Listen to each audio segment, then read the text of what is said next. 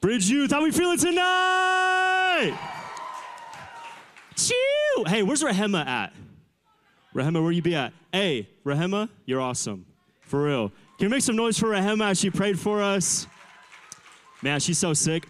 Hey, in case we have not yet met, my name is Wyatt Staggers. I am here on staff at the church. I'm part of the Next Gen team. I get to oversee parts of youth. I mainly get to oversee our young adults group, a few other things here at the church, like the media, marketing, stuff like that. But hey, I'm so stoked to be bringing y'all the word tonight. Whether you are brand new, whether this is your first time, whether you're a regular, this is just a part of your routine, part of your schedule, coming here every single week. No matter what it is, we like to greet all of our guests the exact same way every single week. That never gets old. Here at Bridge Youth, we are here to build you up, not beat you up. Hey, we love you guys. We're stoked for tonight. We good? We feeling good? Yeah? We got some energy tonight? Hey, we'll get there. We'll get there. Don't even worry. Hey, we've been in a series so far called WWJD. Hold up your wrist if you got on that bracelet right now. Yeah, dang, some good representation. Okay. Most of the time at youth group, unfortunately, if they give you something, it's like a 25% chance that you keep it or not. So it's dope to see y'all wearing the bracelets. I can't really show you mine. It's invisible right now. My fault. But we are in our series WWJD, which stands for What Would Jesus Do? And I think it's just an amazing concept, and I think sometimes it can be even a little bit cliche, unfortunately, to say that and to ask ourselves that, what would Jesus do? On Sunday, this previous Sunday, in our Connect group, I lead a high school guys group along with one of our amazing leaders, Dylan Alavio. Just got a fresh cut in the place. Dylan looking great as always. We were leading our group on Sunday, and one of the questions was about WWJD, what it means to you. And one of our guys said something so simple, but I thought it was very profound. And he says, when you live your life with that idea, thinking about what would Jesus do, you always seem to choose the better option. And I just think that as we go throughout our lives, such a simple question can be such an amazing thing, and it can change the direction of our lives. And when we put it into the perspective of the choices that we make, of the people that we're surrounded by, of the words that we use, of how we live our lives, we'll start to notice that the life and the teaching of Jesus is really better than anything else that is offered in this world. Someone say amen if you believe that. Hey, so tonight what we're going to be doing is that we're going to be jumping into a book called Matthew. It is a gospel. It is all about the life, the death, the resurrection of Jesus. And so we're going to be starting off in Matthew 18. Matthew 18, if y'all have your Bibles available, we're going to be starting off in verse 21.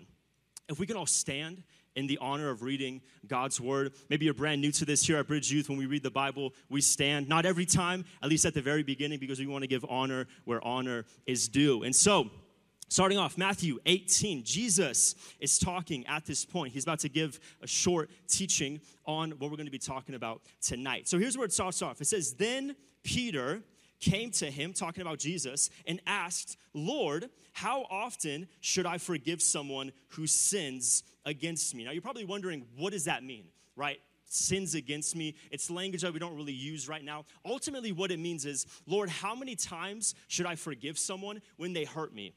When they offend me, when I feel like there is a argument, when I feel like that there's a division in the relationship, how many times should I forgive them? And then Peter proposes an amount. He says, 7? You know when you say something that you're not really confident about, so then your voice goes up and you add a question mark at the end? I almost imagine that's what Peter's doing at this point. Like, 7 sounds pretty good. All right, try it out. I know you guys want to. Everyone say 7?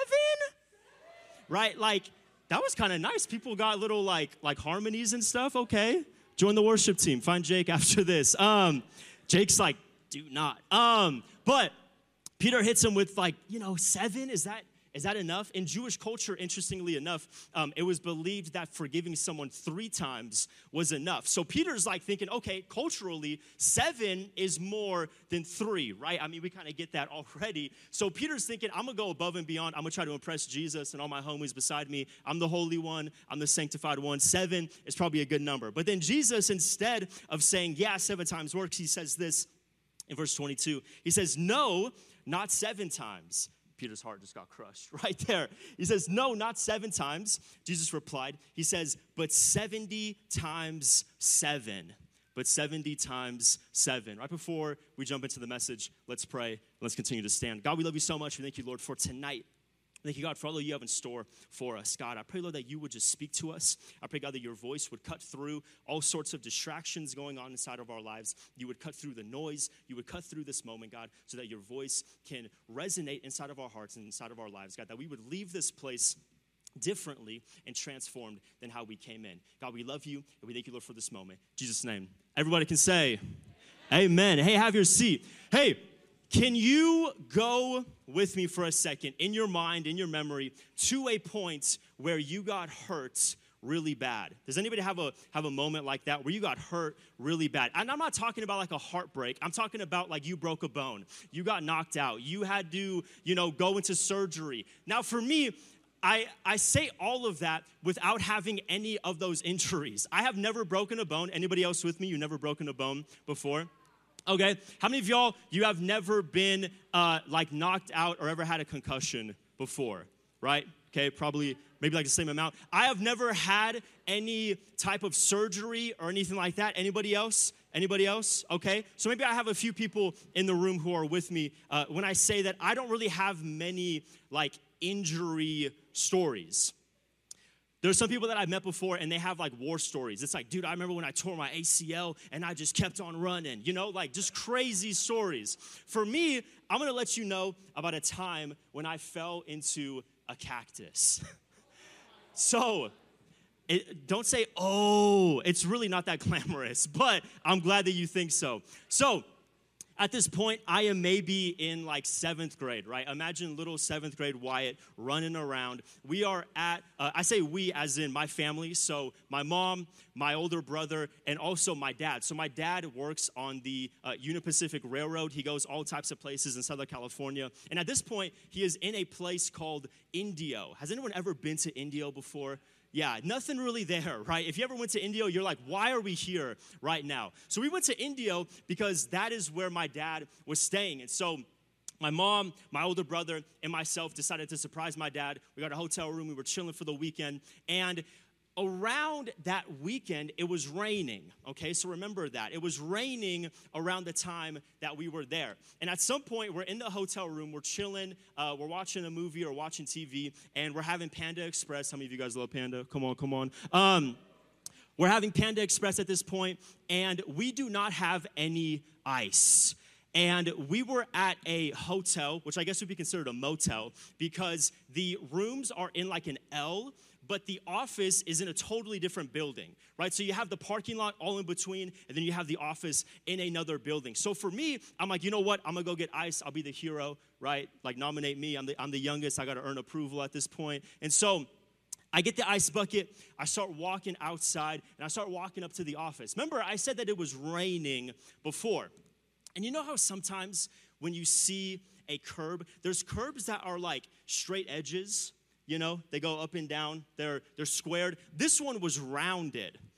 And so at this point, I'm just walking up, I'm chilling, and I step on the curb that was rounded. It was raining the night before, if I didn't already mention that. I slip, and so what's your first instinct when you slip? You put your hand out, and as I'm falling, I don't even realize it because it's happening so quick. My hand goes right into one of those giant round cactuses, right in the middle of it. Where every single needle that is possibly in that cactus is right there, right where my hand went. So it goes into the cactus. I pull my hand out immediately, and I'm like, and I put my hand inside of my hoodie pocket. I still have the ice chest. I still held on to that, and I walk into the office. I'm acting like everything's cool. Imagine 7th grade Wyatt just walking through. He just got hurt. He's really nervous. He doesn't know what he's doing, and I walk into the bathroom, and I just pull out my hand from my hoodie, and I put it underneath the sink, and just blood streaming out And what ended up happening was that there were needles that were sticking out, but there was like one or two that were right in the middle of my palm that got in, and then they snapped off, and now they're sticking out, not out of my skin, but underneath my skin. My skin is literally doing like a tent at this point with a needle stuck underneath it. And so I'm washing my hand off. There's blood coming out of it. I'm trying to, put myself together. I walk out of the bathroom. I walk out with the ice bucket. I get back to the room. And my mom, could tell something was wrong. She's like, what happened? And I'm like, look. And my hand, bloodied, needles sticking out of it. And I literally can't even close it. It's like this, because if I try to open it, my skin will open up and it hurts. And so I just show my mom and I'm like, look. And my brother hits me with, well, where's the ice?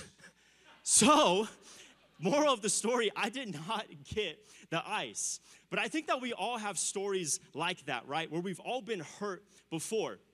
But I think we also have some stories where it's not a physical pain that we feel, but it's an emotional pain that we feel. Maybe the ways that you've been hurt isn't necessarily a sports injury, but it's something that someone said to you. Maybe it was a heartbreak. Maybe it was a rejection. Again, I could still go back to my mind. Again, middle school Wyatt. I learned a lot when I was in middle school. For like traumatized, I guess, when I was in middle school. There was a moment when I was in 6th grade, and I liked a girl, and she was a year older than me. I have an older brother who's 3 years older than me, and this girl, who I think knew that I liked her, hits me with, hey, can you give me your brother's number? So I just had like a punch just go straight through my left ventricle at that point. Also in middle school, I remember trying to hang out with my older brother, trying to be with his friends, and I still remember very vividly him telling me, I do not want you around. And again, it's hurt, it's pain, and it's not fun to go through. And so as we're talking about what would Jesus do, I think it bodes the question for us to ask ourselves, what do we do when we're hurt? What do we do when we have those sorts of pains? What do we do when we are rejected, when the pain that we're having isn't physical, but it's on the inside of us? It's the words that people say. It's the things that people do. It's the heartbreak. It's the expectations that we had in a relationship that were not met. It's the promise that somebody said, yes, I will keep my word, and they didn't. It's the pain that you feel not on the outside, but it's the pain that you feel on the inside. What do you do when you're hurt? I think a better question to ask ourselves as we are in this series is, what would Jesus do when he was hurt? What would Jesus do when he's hurt? What would Jesus do when he had heartbreak? What would Jesus do when he suffered loss in his life? What did Jesus do when there were moments in his life when people let him down, when people betrayed him, when people said bad things to him? What would Jesus do when he's hurt? And as we see from Matthew 18 and just 2 verses, we see that Jesus' response is to forgive. It's not to get even. Jesus didn't say, hey, don't even worry about forgiving them. Just get even, right? Like, I think we've all heard it before where it's like, what is it? I don't get better, I get even, or something like that, right? Like, there you go, yeah. Like, Jesus didn't say, get revenge on the person, right? Like, ruin their life, make a rumor up about them, gossip about them, hold it deep inside, right? All of my guys know, just push it right down. Don't even think about it. Just let it harbor on the inside. For all of my ladies, tell everybody. I'm just kidding. But when it comes to when we are hurt, Jesus didn't say any of those things. What did he say? He said, forgive them. He said, drop it. He said, let it go. He says, it is not worth holding on to. It's not worth harboring the offense and the hurt because it doesn't do anything for us. So let it go. So forgive them. In fact, Jesus doesn't even say forgive them once, twice. He says forgive them 77 times, which ultimately shows us that it's much more than just, okay, I forgive you and now I'm going to walk away. But it's a continual process. How many of you guys know, if you've ever done sports before, that when you get injured, one of the most frustrating things that can happen when you're an athlete and when you get injured is that you have to go through this thing called physical therapy. Anybody ever been to physical therapy before? It is the most annoying thing in the world because in your mind, you think to yourself, I can do this and I am so much, I'm stronger than this, I'm faster than this, I am able to do all of these drills, but yet I physically am not able to do it. And when we think about forgiveness, we have to think of forgiveness as not just a one and done thing, but it's a process of healing. It's not just, I forgive you and now let's move on, but it's I forgive you, I forgive you, I forgive you. Because there's going to be moments that come up that remind you of that thing, and you got to say, I forgive you. So when Jesus says 77 times, he doesn't just mean actually 77 times. He means keep on forgiving that person. But then the question comes up, before we even jump into the message, is how do I know if I have to forgive someone, right? Because maybe you might be, going through something.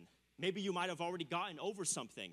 And you're in this like gray area of thinking, okay, well, I feel like I've already forgiven them. I feel like, we're good, but I don't really know. First and foremost, if you're feeling that way, just forgive them, right? Like maybe you asking that question is a sign to say, forgive them. But maybe you're trying to think of it in the sense of, have I healed from it or not? Have I gotten over it or not? Is the relationship better or not? And the way that I would describe this, again, keep on going back to injuries and keep on going back to things like that, is that the difference between whether or not you have to forgive someone or not, whether or not you have to continue to forgive someone, is the difference between a wound and a scar.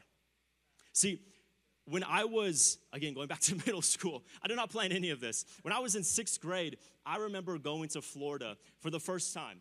And we have family out in Florida. And as I'm out there as just a white kid from California, I'm thinking to myself, we're going to go down to the beach. We're going to have some fun. And I make the grave mistake of not wearing sunscreen. So I'm at the beach for like 5 hours. I'm in the water. And I had this great idea where I was like, I'm in the water. I can't get burnt. Apparently, you get even more burnt in the water. And so little 6th grade Wyatt is throwing the football with his cousins, having fun. And by the time that he gets back into the car, his back is as red as Mars, as red as a potato, or a red potato. I'm just going to walk off. But he gets back to the car and he's thinking, what have I done? Right? That is a wound. In fact, it was so bad that, okay, have you ever been so burnt before? For all my white people, have you ever been so burnt before that you get those little like yellow bubbles that bubble up on your skin? I had that all over my shoulders and all over my back. I remember trying to go to sleep with like 5 layers of aloe vera just laying there. Every time I turn, it's like, because I had so much aloe vera on my back because I was trying to get through this wound that I was dealing with. And if you came up to me and said, hey, Wyatt, how you doing? I would have screamed and done one of these moves. I would have tried to get out of that situation because I am wounded, right? You react when you're wounded. If you have a cut and if somebody came up and flicked it, you would react. You wouldn't think about it. You would do the first thing that comes to mind, which is probably run away, or you would say something, or you would try to fight them. When someone brings up the person's name who hurts you, do you react to it? Are you the first one to say, oh, I hate them. Oh, they're terrible. Oh, they're awful. I know, hanging out with guys and hanging out with guys who, I remember going to the mall trying to get girls' numbers, and there would be times where I'm with a group of friends and, the guy goes out. He's like a lone ranger going out into the desert. He's trying to, get a girl's number. You see him. You're thinking, okay, what's happening? He comes back like this, and you're like, what happened? And they're like, I didn't get the number. But what do they do? They always go, man, I didn't want it anyways. Man, whatever. Nah, dude, she's lame. When I got closer, she really wasn't, anything. But why do they say that? Because they're hurt. Why do they say that? Because they're wounded. If you talk about the same person an hour after and no one's brought them up, it's probably still a wound. And it means that you still have to forgive them. But then you have a scar. Same story, same injury about a sunburn. I still have these sunspots, these giant freckles on my shoulders. Now, here's the thing. I got that because of that wound that I recovered from. If you came up to me and said, hey, Wyatt, how you doing? I'm not going to react. I'm not going to move because it's already healed. When you are able to respond and not react, when you are able to talk good about that person, when you are able to say, you know what, I do hope that they have a good day. When you pray for that person, when that person comes up into conversation and the first thing that you feel isn't hurt, but it's actually just regular emotions, right? You feel happy, you feel joy, you feel neutral. It's not a pain that you feel when they're brought up. It's probably something, oh my gosh, it's probably something that you've already grown from. It's the difference between a wound and a scar. But let's take it one step further, right? So how are we to live a life of forgiveness? What are we supposed to do? How are we supposed to live in regards to how Jesus lived? First and foremost, my sermon in a sentence for y'all is that forgiveness isn't an emotion, it's an action. Or I think I actually wrote it out differently. It might actually be forgiveness isn't an emotion, it's a choice, which is even better. Because we think to ourselves, I'm just going to live a life of forgiveness and it's just going to come naturally. But instead, we have to remember that forgiveness isn't just an emotion. It's not some emotion that we have tied to us. It's a choice that we have to make. Because the Bible talks about how there are two different things battling inside of our lives. There's our spirit and there's our flesh. And our spirit is going to want to do everything that God has for us. It's going to want to draw closer to God. It's going to want to follow God's command and follow what it is that God has for us. But then our flesh is going to do the exact opposite. And the thing is that we've lived with our flesh longer than we've lived with our spirit. And so a lot of times our flesh wins. And our flesh's natural response isn't just forgive them, just move on, it'll be okay. Our spirit has to come in and remind us that you should forgive them. Because it does not come naturally. It is not an emotion, it's a choice that we have to make. And so first and foremost, what would Jesus do? My first point for y'all is that he would make forgiveness a lifestyle. He would make forgiveness a lifestyle. Going back to Matthew chapter 18, when Jesus gives us this math equation about how many times we're meant to forgive someone, he says, no, not 7 times, Jesus replied, but 70 times 7. The first thing that we realize is that if you look at it from a biblical context, you'll realize that the number 7 has a meaning. And that number 7 means either perfection or completeness. Other translations don't say 70 times or 7 times 70. It says 77 times, which if we're looking at it from the perspective of, okay, 7 meaning perfection, if we have 2 sevens, it means double perfection. It means double completeness. It means that it is a never-ending process. There isn't an amount of times that you can give forgiveness to someone. There isn't an amount of times that's going to suffice at the end of the day how many times you've forgiven someone. It is an endless, limitless process where it just continuously happens, where I just keep on forgiving. Isn't it interesting, too, when you look at it from the standpoint of a very practical level? How many days are in the week? So Jesus is telling us 7 times 70. Which means if we can look at it from a practical standpoint, every single day, I am going to forgive. Every single day, I am going to choose to forgive. But I forgave yesterday. Did you forgive today? Why? I've already forgiven them. Keep on doing it.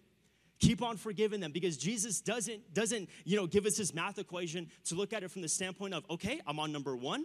Now I have 76 to go, right? He's not saying that. He's saying it's an endless process. It's almost as if, when Peter asks him, hey, Jesus, how many times should I forgive someone? Jesus is like, yeah. Well, like, how many times though? Yes. Just keep on going, because there is no limit to forgiveness. And ultimately, as we make it a lifestyle, we have to choose to do it every single day to the point where it's going to become natural, to the point where it's going to become a habit, to the point where our spirit is going to be the determining factor in regards to if we're going to forgive or not.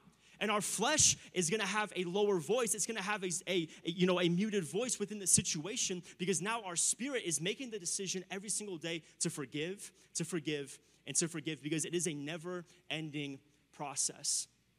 But when we're making these adjustments, when we're trying to grow into forgiveness, it is important to understand that we have to be careful about who we have in our circle, about who we have in our lives. How many of you guys know already that when you are trying to grow in an area, when you are trying to change something, when you are trying to go in a different direction, who you are surrounded by oftentimes is going to determine the direction in which you go. And so, if we want to make forgiveness a lifestyle, I would ask you the question, who are you surrounded by? Who is in your circle? Who are your friends? Are they people who are quick to forgive? Are they people who live a lifestyle also of forgiveness? Or are they people who hold on to offense? Are they people who harbor hurt?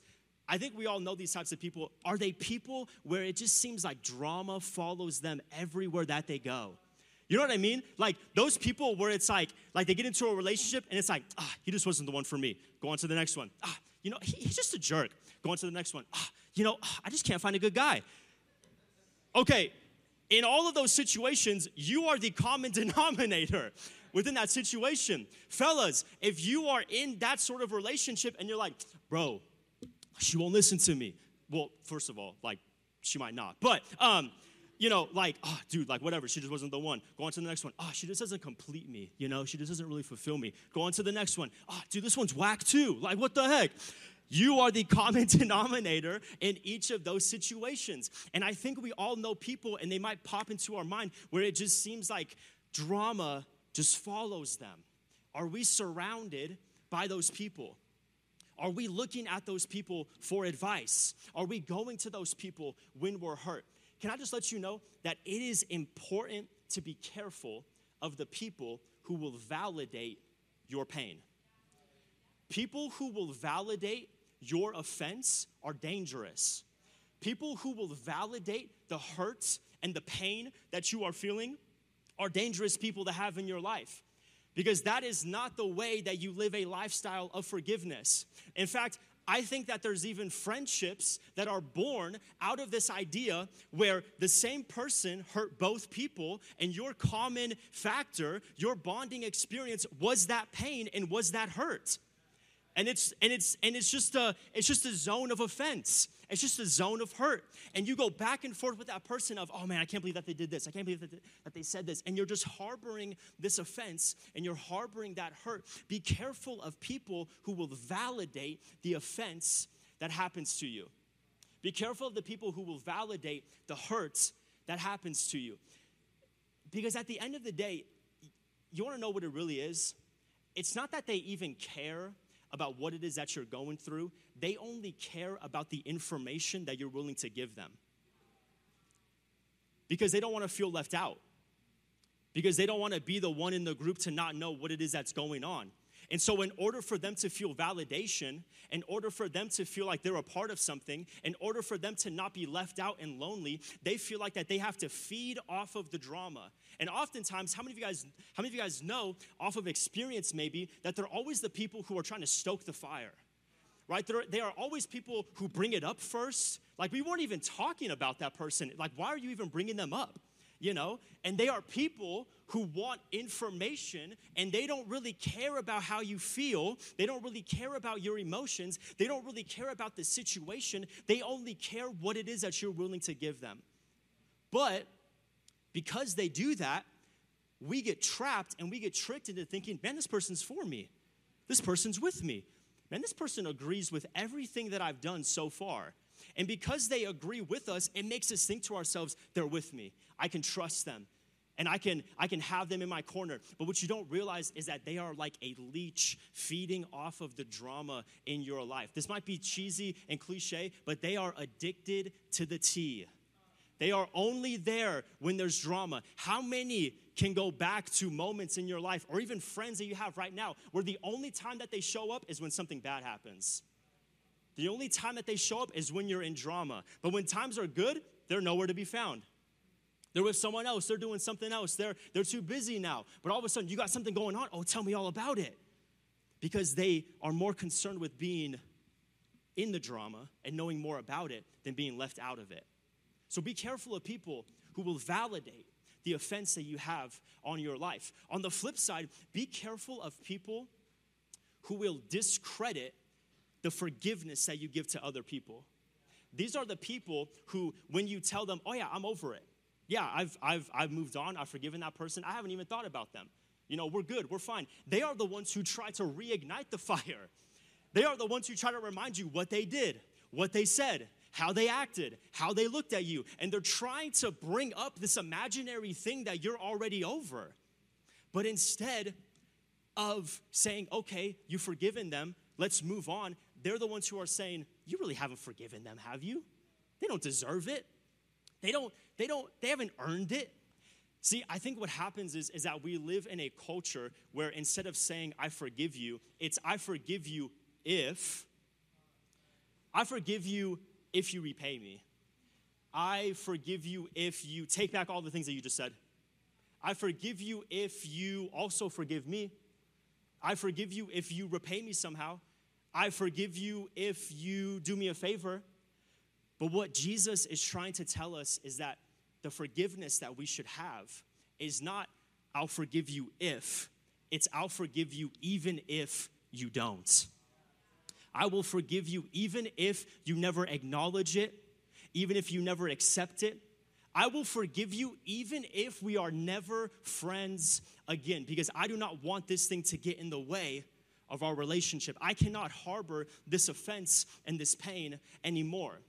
See, I think that we know people also in our lives where they react to a lot of things, right? They're those friends where it's like, you do not want to be around them when they're mad or when they're angry or on a bad day, because they will just react to everything, right? They will explode to everything. And it's like, man, how many of you guys ever heard this before? I just couldn't help myself, right? I was just so hurt. I just couldn't help myself. I couldn't help but say that. I couldn't help but do that. I couldn't help but, react that way because the pain was just so much. I couldn't help myself. But what Jesus is telling us is that it should be the opposite for us. Is that we should be the type of people who forgive people. And when somebody else asks, how can you forgive them? We don't say, oh man, I forgave them, but it was really tough. Oh man, I forgave them, but I'm still holding on to it. No, it's I forgave them because I just couldn't help myself. I just couldn't help myself but forgive them. I just couldn't help myself but let go of that hurt and let go of that pain that was inflicted on me. I just couldn't help myself. That is the lifestyle that Jesus wants us to live in regards to forgiveness. And when we look at all of this, I think that what the Bible is very clear on is that there is a source on which we are to draw from when it comes to forgiving people. See, forgiving people is not based off of your own strength. It's not based off of your own ability. Like I said before, it's not something natural that comes to us. So it has to be a choice that we make. But instead, we forgive people because God first forgave us. We do not forgive people based off of, I'm just going to muster up enough strength. I'm going to pray enough. I'm going to do enough. And then I'll have enough to forgive this person. Then I'll have enough to let go. Then I'll have enough to move on from this situation. But instead, we forgive people because we have been forgiven. It says in Colossians chapter 3, verse 13, one of my favorite books in the New Testament. It says this, it says, make allowance for each other's faults, AKA make room for people's faults. Make room for people's mistakes. Because how many of you guys know that we make some mistakes? We fall short. We say the wrong thing. We do the wrong thing. Us as people. So make room for other people's faults and other people's mistakes. Make allowance for each other's faults and forgive anyone who offends you. And this is the part that we get to think about. Is it says that, remember, the Lord forgave you, so you must forgive others. The Lord forgave you, so you must forgive others. See, we are not forgiving, like I said, out of our own strength, but we're forgiving out of the forgiveness that we have already received from God. But there's another verse. Someone say, but. There's another verse that might even scare us a little bit. It might even make us think like, wait a minute, what does this all mean? When you read something and you're like, what does this mean? Like, is this going to change my life forever? This is going to be that sort of verse, I feel like. Matthew chapter 6, Jesus is preaching and he's talking about forgiveness at this point. He actually just taught the disciples how to pray and what the proper way is on prayer and the proper mindset for prayer. And he says within Matthew chapter 6, starting off in verse 14, it says, if you forgive those who sin against you, your heavenly Father will forgive you, right? Okay, sound good, cool. If I forgive those, God's going to keep on forgiving me. But, someone say, but, if you refuse to forgive others, your Father will not forgive your sins. So, okay, if I forgive people, then I'll be forgiven by God. But if I don't forgive people, then I won't receive forgiveness from God. Now, here's the thing, is that this is not pertaining to salvation, because salvation is like an all-in-one package, meaning when you receive Jesus, it's not just a part, right? It's not just like, this is part 1, and we will get to part 4, and your salvation will be complete. Ultimately, when we receive Jesus, we receive the full package of salvation. But I believe that what this is talking about isn't necessarily salvation's sake. I think that what it's talking about is the relationship that we have with God. Meaning that when we forgive people, God will continue to forgive us. God will continue to bless us. God will continue to move inside of our lives. But it seems like the moment that we stop doing that, it seems like there's a break in the system. It seems like there's something stopping what it is that God wants to do inside of your life. Almost like, if you have somebody in your life right now that you need to forgive, and we're going to get to that later on tonight, but if you have somebody on your heart that you're thinking to yourself, man, that hurt is still there. It's still a wound. I haven't healed from it. I'm still in the process of that, and I need to keep on forgiving them. And if you were to say, no, I cannot forgive them, I cannot move on from that situation. You don't know what they did to me. You don't know what they said to me. It is just too much for me to forgive that person. I think that what happens to us, I'll use me as an example, that if I was in that situation, God would be looking at me and saying, I want to bless you. I want to give you everything that I have. I want to open up opportunity. I want to move mountains for you, but I can't because you've stopped forgiving people. And so because my word says this, I cannot go against my word. And it seems like what it is that God is looking at us and thinking, man, I want to do so much with your life, but you're not allowing it to happen because you haven't forgiven that person, because you've refused to let go of that hurt and to let go of that pain. And I know that it's difficult. And I know that there are real moments in our lives where we look back and we think, it's just too much. You don't know what they did to me. You don't know what they said to me. It is too heartbreaking to let that go. But I think it's amazing because Jesus does not just teach us, as in he talks a lot, he preaches a lot, but he also shows us as well. Jesus isn't one of those teachers where it's like, in math class, hey, this is how you do the problem, and yeah, have fun. And you're like, hey, how do you do that? Like, can you give me an example? And they're like, no. No, I'm not going to, right? Like, that's not who Jesus is. Jesus is like, here is the culture, and now let me show you how it's lived. Here is how you love your neighbor and what it means, and now let me show you how to do that. And I think it's amazing because all of Jesus's teachings are all things that he ultimately lived out himself. And so when we look at this passage in Matthew 18, and we see that Jesus says, not just forgive them once, twice, or 7 times, forgive them 77 times. We see that played out in one of the most horrific, awful moments of Jesus' life. As the band heads up, and as we start to land this plane, my last point for y'all is this: forgiving despite the pain. Forgiving despite the pain. Like I said before, Jesus has all types of stories in the New Testament where he forgives sinners, where he forgives people who have done wrong, where he has relationship and has encounters with these people where they come in with their hurt, they come in with their pain, they come in with, their sin and all the things that they've done wrong, and he forgives them right on the spot. And I think it's easy to look at those stories and think, yeah, well, how difficult would that be? Right? Like, Jesus isn't really hurt. Jesus isn't really in pain. Jesus really isn't like going through something. But what if I told you that in the moment where Jesus is going through his most pain, where Jesus is going through death, that he still forgave people? And not just forgave anybody, like a random person, but forgiving the people who nailed him to the cross. See, at this point within the gospel, at this point within Jesus' life, you could almost imagine as he's up on the cross, his back is still bloody, still dripping down from the lashes that he bore and from the whipping and from the beating that he just had.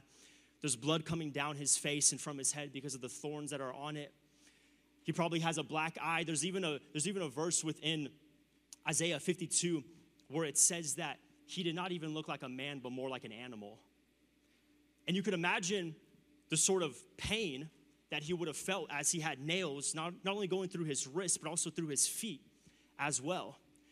And not only that, but to add insult to injury, he is up there stripped of his clothes. There are people watching him. He is mutilated. He is beaten. He is exhausted. He's been up all night. He is stressed. He's exhausted. He is not in the best condition. He is going through a painful, we can't even imagine type of situation. In fact, the word excruciating was created to describe the pain that Jesus felt on the cross. Could you imagine you going through so much pain that there isn't even a word to describe it? They have to literally create a word to describe the pain that you are feeling. And that's where Jesus is at right now. Excruciating pain, up on a cross, can barely breathe, is bloody, is beaten, is all types of hurting at this point. But then we find ourselves within this part in Luke 23, starting off in verse 32, ending in verse 34. It says, 2 others, both criminals, were led out to be executed with him, executed with Jesus. Then they came to a place called the Skull, where they nailed him to the cross, and the criminals were also crucified, one on his right and one on his left. And at this moment, Jesus is propped up. At this moment, like I said before, he's beaten, he's bloody, all sorts of pain, all sorts of devastation happening to him. And this is what Jesus said. Jesus said, Father, forgive them, for they do not know what they are doing. And the soldiers gambled for his clothes by throwing dice. So in the middle of his pain, in the middle of them mocking him, in the middle of them literally gambling his clothes, Jesus, probably having every right to curse them, having every right to not forgive them, having every right to feel all types of pain, having all types of grudges inside of him. Instead, he chooses to forgive them. See, oftentimes, people say that in order to know who somebody really is and how they're actually going to act, you can give them 3 things. Give them power, give them money, and have them be in pain. See, because when we're in pain, it almost seems like the real us comes out. It almost seems like this facade of who we're trying to put on goes away and our real selves, our real nature comes out. And in a moment where Jesus, who was totally innocent, who was totally blameless for whatever he was being accused of, is up on the cross, having every right to curse them, having every right to hold on to the offense, instead chooses to forgive them. It even says within the book of Matthew, as Jesus is being arrested, and Peter cuts off a guy's ear just because, why not? As he does that, Jesus tells Peter, don't you know that I could call down a legion of angels to come and protect us? And so in a moment where Jesus could have called down angels to destroy everybody that was there, he calls down forgiveness instead. In a moment where Jesus could have done basically whatever he wanted, he chose to forgive the same people who were killing him. And the thing that we have to think about is that ultimately the reason why Jesus was on that cross is because of our sins. It's because of our shortcomings. It's because of our mistakes. It's because we have sinned and fallen short of God's standard. And so God sent Jesus to die on a cross so that his sacrifice would mean that we would be able to have a relationship with God. So it wasn't even that Jesus was saying, forgive them for they don't know what they're doing, as in just forgive these soldiers. But Jesus is also saying, forgive them, me included, because we were the ones who killed Jesus. Even though we weren't there, we were the ones who put Jesus on that cross. Even though we weren't there, we were the ones who nailed him to the cross. We were the ones who had him go through the beating. We were the ones who had him go through being humiliated so that we would ultimately have a chance to know who he is. That is the type of Savior that we serve. In a moment where he could have said, forget this, I'm going to have angels come down and save me. I'm going to take the easy way out. I'm going to hit them with a reverse card and I'm going to get out of this situation. Instead, he says, forgive them. And I like to imagine in a, if this was like a movie or a TV show, I almost imagine that in that moment, the words and the ideas that came to Jesus' mind, all the things that he could have done, all the things that he could have said. But I almost imagine that in that moment, the thing that stopped him from doing all of those things was you. Because he knew that if he got off of that cross, he knew that if he got off from that moment, then you wouldn't be here today. And you wouldn't have the chance to know him.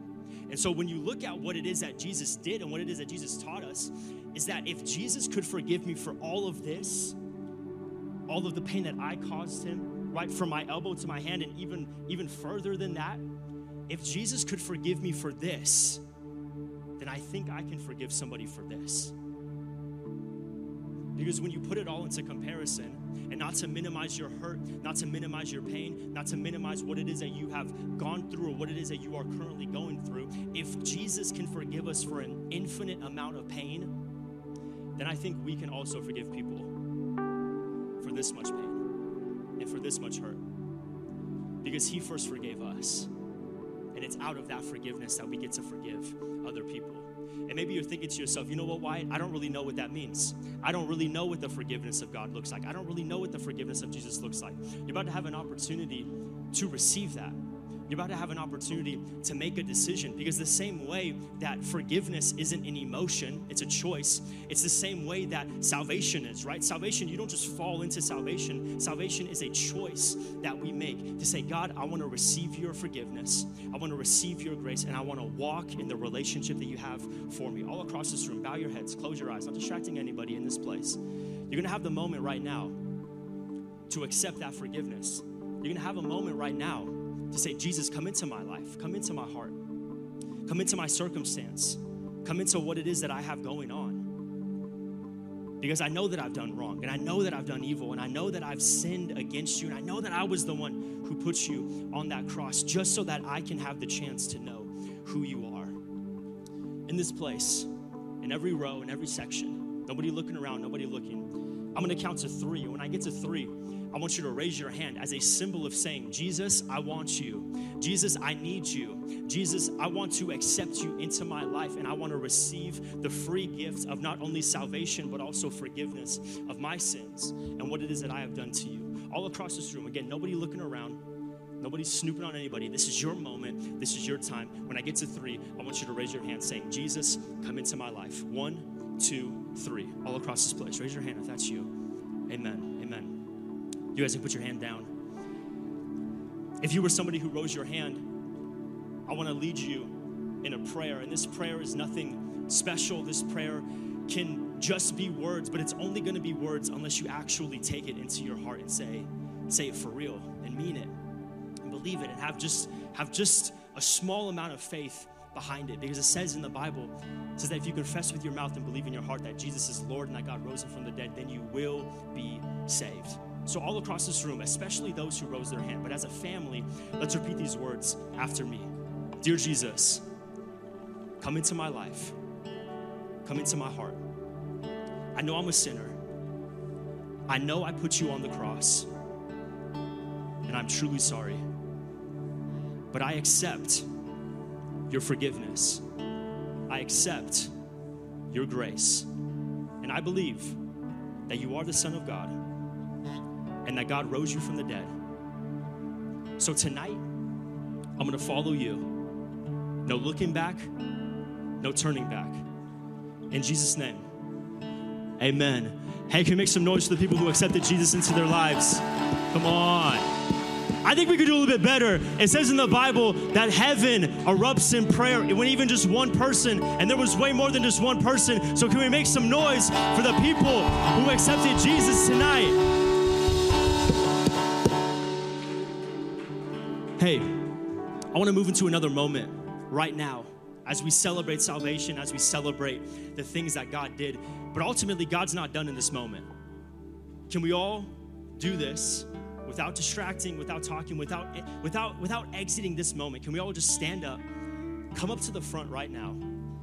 We're going to get into a time of worship. But before we do that, I know that it would be a disservice to not have a response time be about forgiveness. Come on, keep on waking your way up. Don't be shy. We don't. I know that you just joined the family and you're a part of this. This is all new. I get it. But I think that it would be a disservice to have an entire message about forgiveness and not give you the opportunity to forgive someone in your life and to forgive someone who has hurt you and to forgive someone who has wronged you. Because maybe tonight, as I was preaching, you started to think about that person. You started to think about the words and the situation that happened. You started to think about the pain and the hurt, and you couldn't help but think to yourself, I gotta let that go. I gotta move on from this.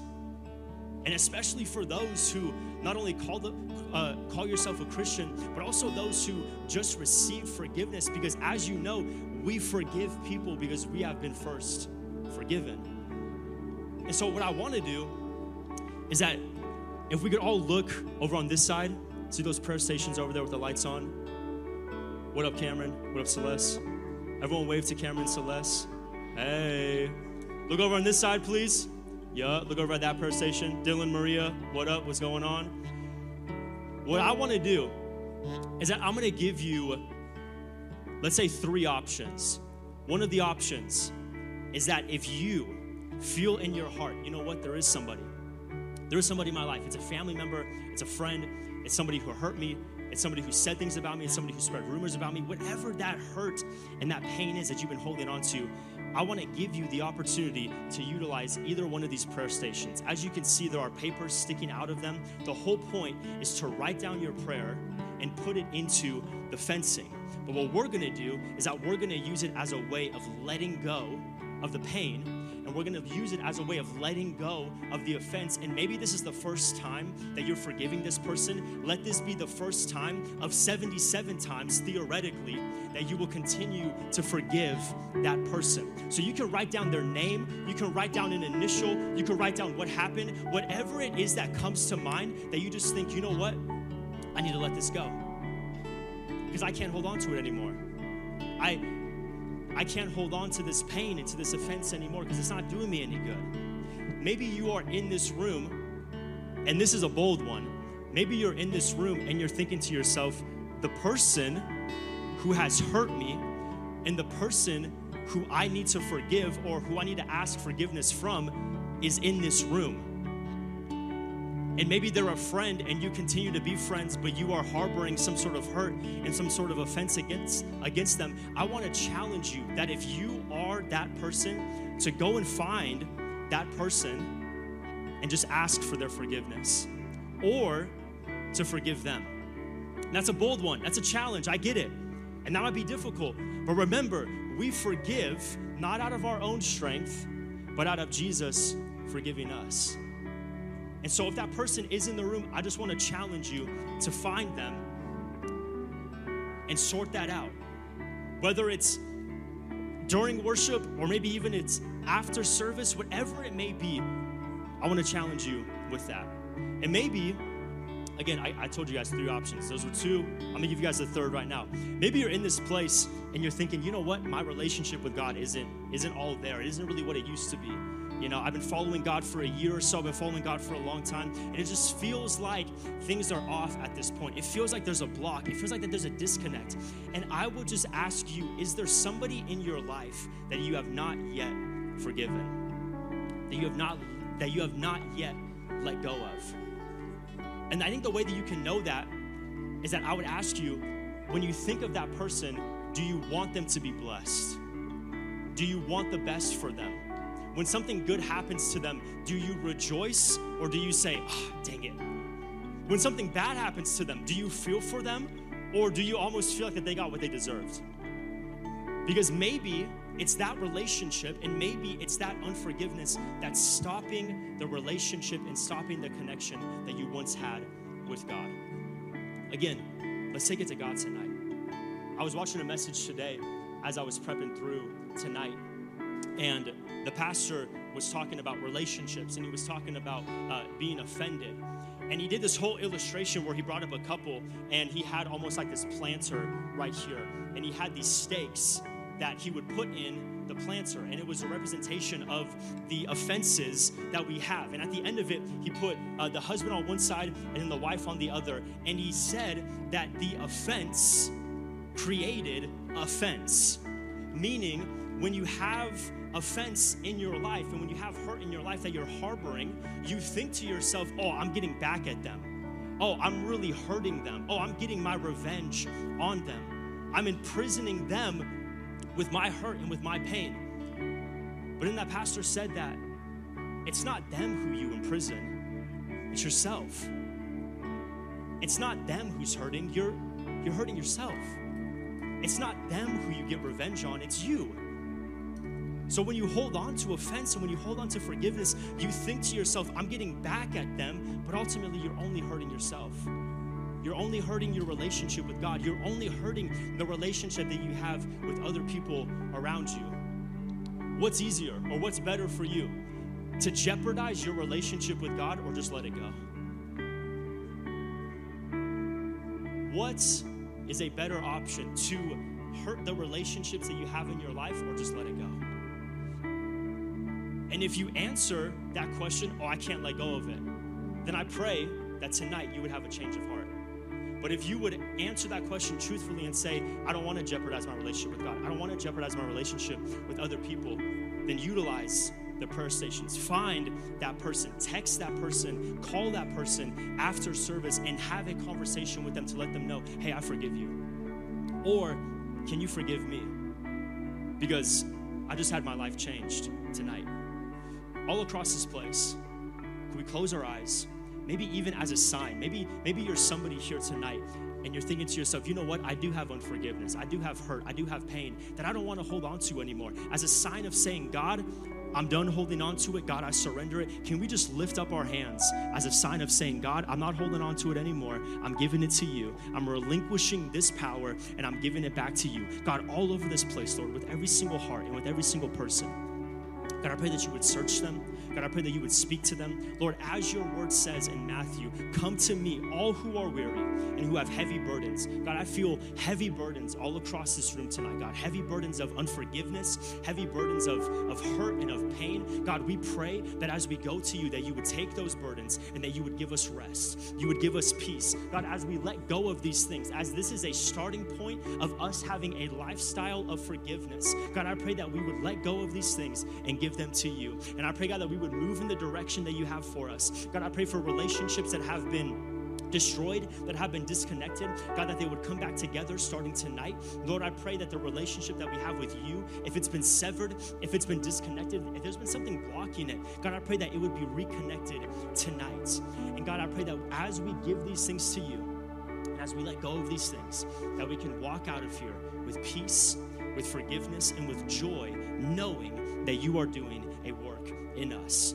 God, we thank you for your forgiveness. God, we thank you for who you are. And God, we thank you that you died on the cross so that we can be here tonight and that we can give the same forgiveness that you have given us to other people. God, we love you and we thank you, Lord, for it. Let's worship him.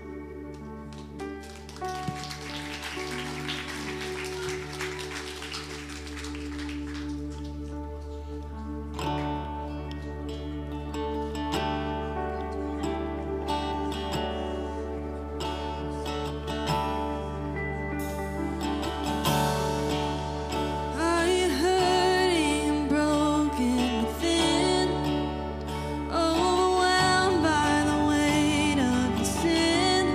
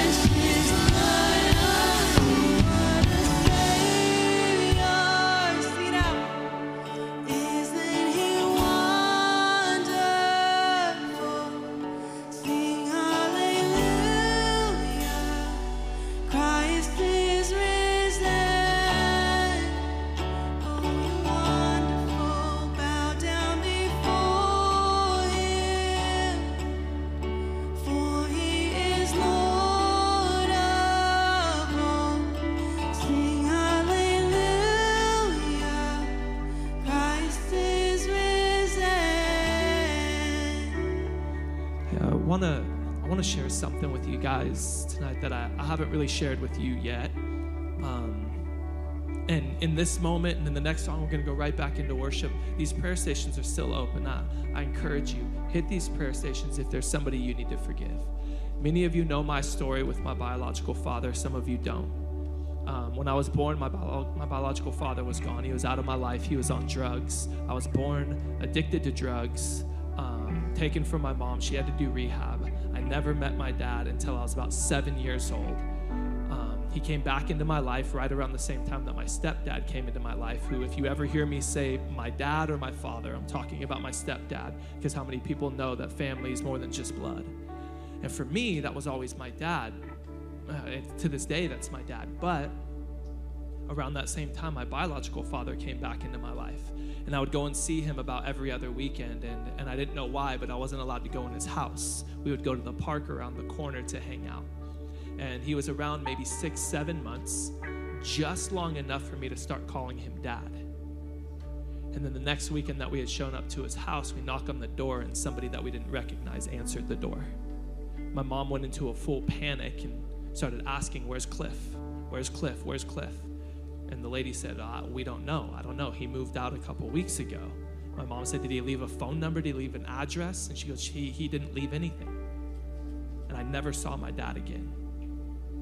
When I was in junior high, my mom told me that she had a conversation the visit before, because my dad was obviously still on drugs, and she told him, "Cliff, it's either drugs or Corey, because I'm not going to keep bringing him around if you're going to be high when he's around you." And evidently he chose drugs. Just a few months ago, my biological father emailed me, and it's the first time that I talked to him since I was 7 years old. If it's okay, I'd like to read you some of the email of what he sent me. I'll just read kind of his introduction. He said, "Corey, I don't know how to start this line of communication, or if you even want to.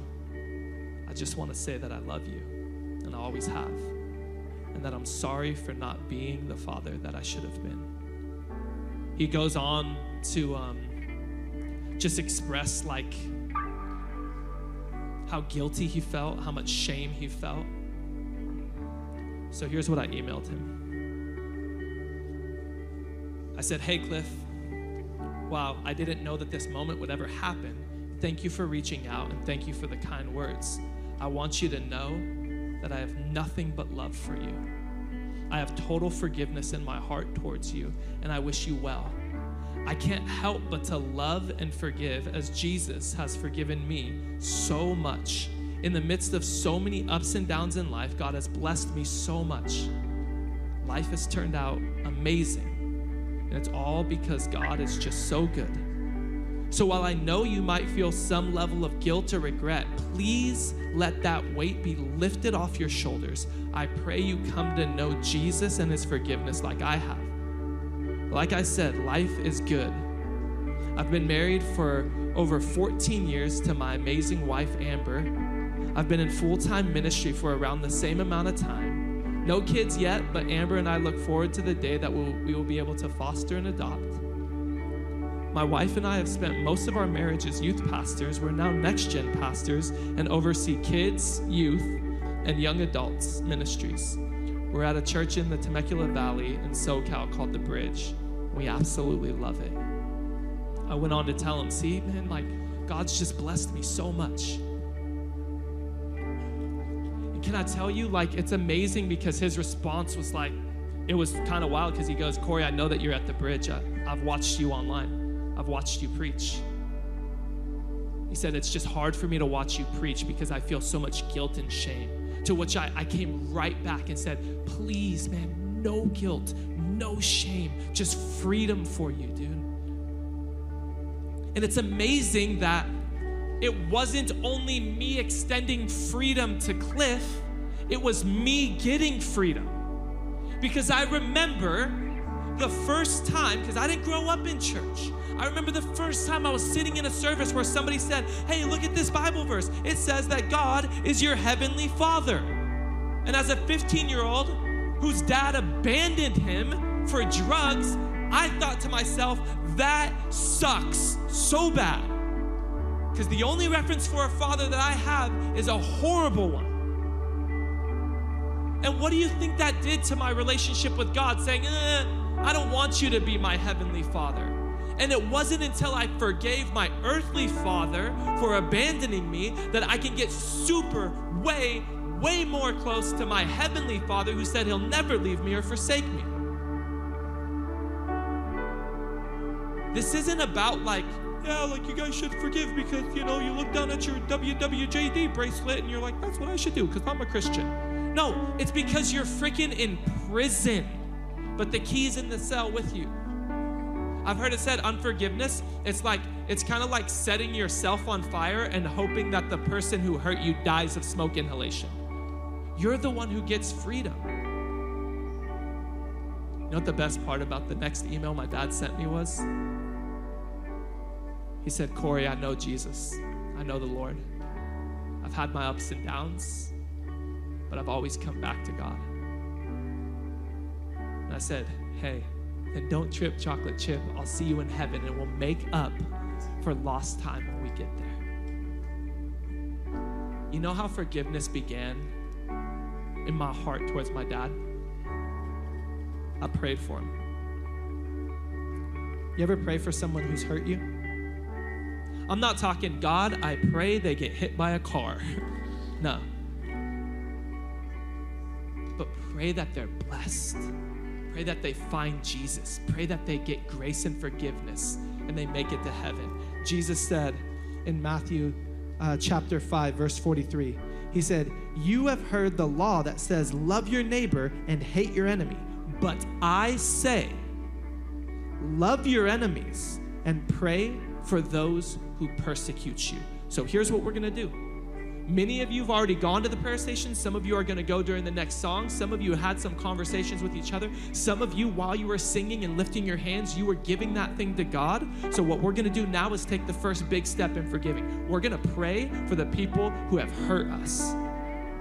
So what I'm going to do, I'm going to give you some words. I want you to repeat them, and then we're going to get to the part where we say, God, I forgive, and you're going to say their name, and I'm going to say the name of somebody. Because can I tell you, it's not like it's just, oh yeah, I forgave my dad once and it's all good. Oh yeah, like I forgive my wife's dad for abandoning her as well. No, because every single time that I see my wife tear up at a wedding because she's watching the father-daughter dance that she never got to have, that creeps back up in my heart, and I go, oh God, like I would love to just, right in the kisser. And then I have to put my heart in check and say, Would you do me a favor? Bow your heads, close your eyes.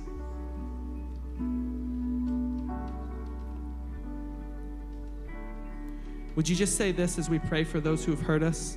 Everybody say this. Say, dear God, I forgive. Now just right out loud under your breath, say their name. Again, say, dear God, I forgive. Say their name. All right, now say this. Dear God, would you bless? Now say their name. God, I pray that freedom would flow freely to us so it can flow freely through us. God, I pray we would experience your freedom in this place right now in a way that we never have. And through experiencing that freedom, we wouldn't be able to help ourselves but to forgive those who have hurt us. God, I pray for any of the young ladies in the room who've had their trust broken. God, I pray for any of the young men who, like me, dealt with abandonment. I pray for people who had friends who stabbed them in the back. And I pray, God, that we would just freely forgive so that we can walk in freedom. In Jesus' name, amen. Hey, we're going to worship again, and these prayer stations are still open. These people out the prayer stations would love to pray for you. So in this moment, let it be one more time that you're just bringing these things to the Lord. You're releasing them. If you need to go write their names down, if you need to write initials down, man, if you need to draw a picture, I don't care. Whatever you need to do in this moment to get rid of that thing that's keeping you in bondage and forgive, you do it. Come on, let's worship.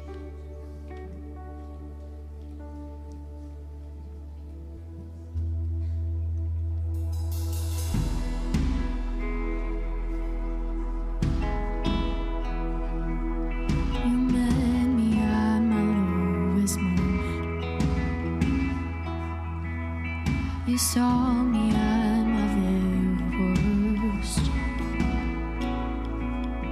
when I expected disappointment. Love was all I heard.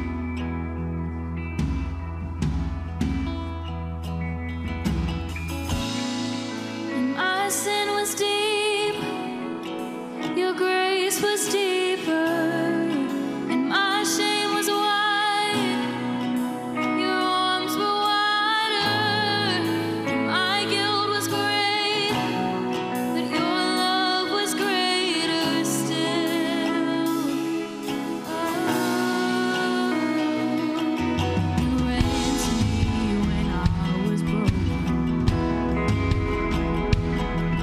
You clothed me in your righteousness. You pulled me from the depths of darkness into your light. Oh, into your light again. 'Cause my sin was deep, your grace was deeper. My shame was wide, your arms were wider. My guilt was great, but your love was greater still.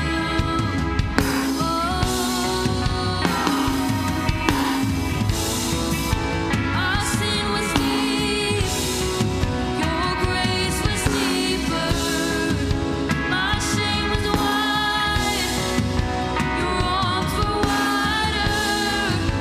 My guilt was great, your love was greater still.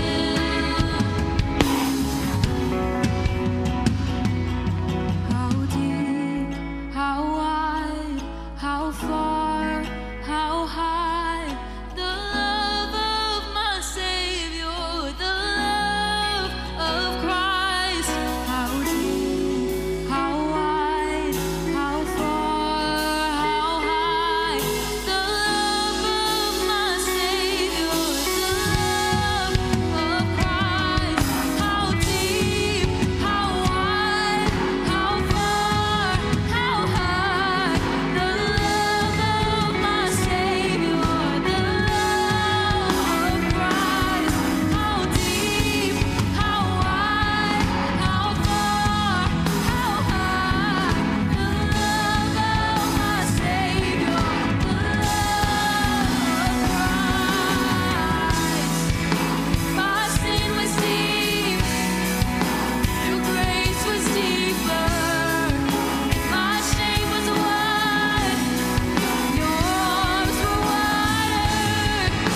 My guilt was great, your love was greater still.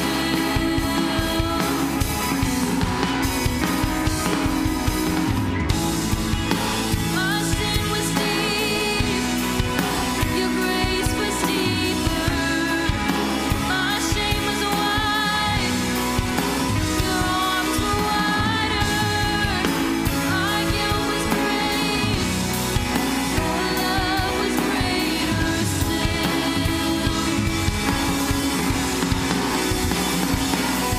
How deep, how wide, how far, how high, the love of my Savior, the love of Christ.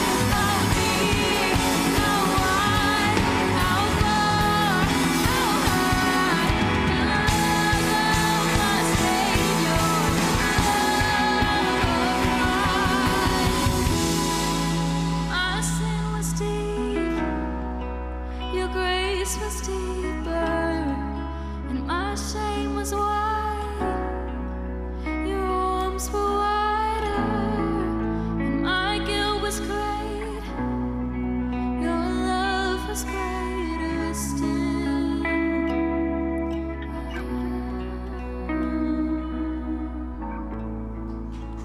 Amen. Amen. Man, I just feel this like overwhelming like sense of freedom in the room. And I pray that anybody who took the time and was like seriously like pressing in this moment and chose to forgive, I pray you walk out of this room like with some weight off your shoulders. Hey, can we just say thank you to Wyatt for that awesome message tonight? Hey, now can we make some noise for the people who gave their life to Jesus tonight? Hey, that's the best decision you could ever make with your life. I'm so proud of you. I promise you that there's a lot of decisions that I regret in life, some of them in my emo phase, but hey, one decision I do not regret ever, not for a moment, was giving my life to Jesus. I promise you, it's a decision you'll never, ever regret. But hey, this isn't the end of the journey. It's just the beginning. We want to walk this journey out with you with something that we call the next 7 days. It's 7 videos to help you in your faith journey. You could just go to our Instagram @bridgeyth_. DM us the words next 7. We'll handle the rest. If you don't have Instagram, you can't get a hold of us there, come find me, come find my wife, come find Wyatt, any one of our leaders, chat with them, say, hey, I prayed the prayer. I want the next 7 days. We'll get you the next 7 days in another way. Hey, right after service, the prayer stations are still going to be open. This Sunday morning, we are getting into connect groups actually to discuss this message tonight. So if you had questions, you want to further the conversation, don't miss Sunday morning. It's going to be absolutely awesome. Hey, in freedom, anybody else want to worship one more time? Come on, let's worship. Let's go, Bridgies. I'm going to need your help with this. Let's put those hands together. Come on. Let's get real joyful tonight. Come on.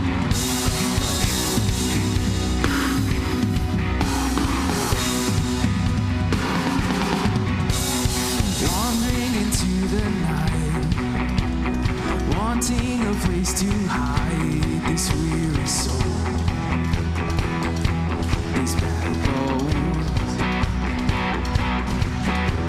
And I try with all my might, but I just can't win the fight. I'm slowly drifting, a vagabond. And just when I ran out of road, I met a man I didn't know, and he told me that I was not alone. You picked me up, you turned me around, you placed my feet on solid ground. I thank the Master, I thank the Savior, because you healed my heart, you changed my name, forever free. I'm not the same. I thank the Master, I thank the Savior, I thank God. Come on, put those hands together. I cannot deny what I've seen. Got no choice but to believe. My doubts are burning like ashes in the wind. So long to my old friends. Burden and bitterness, you can just keep them moving. Come on. Nah, you ain't welcome here. From now till I walk the streets of gold, I'll sing of how you saved my soul. This wayward son has found his way back home. You picked me up, you turned me around, you placed my feet on solid ground. I thank the Master, I thank the Savior, because you healed my heart, you changed my name, forever free. I'm not the same. I thank the Master, I thank you.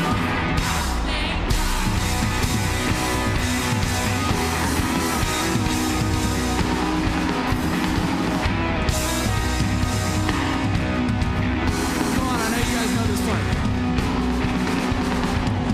And I lost another one.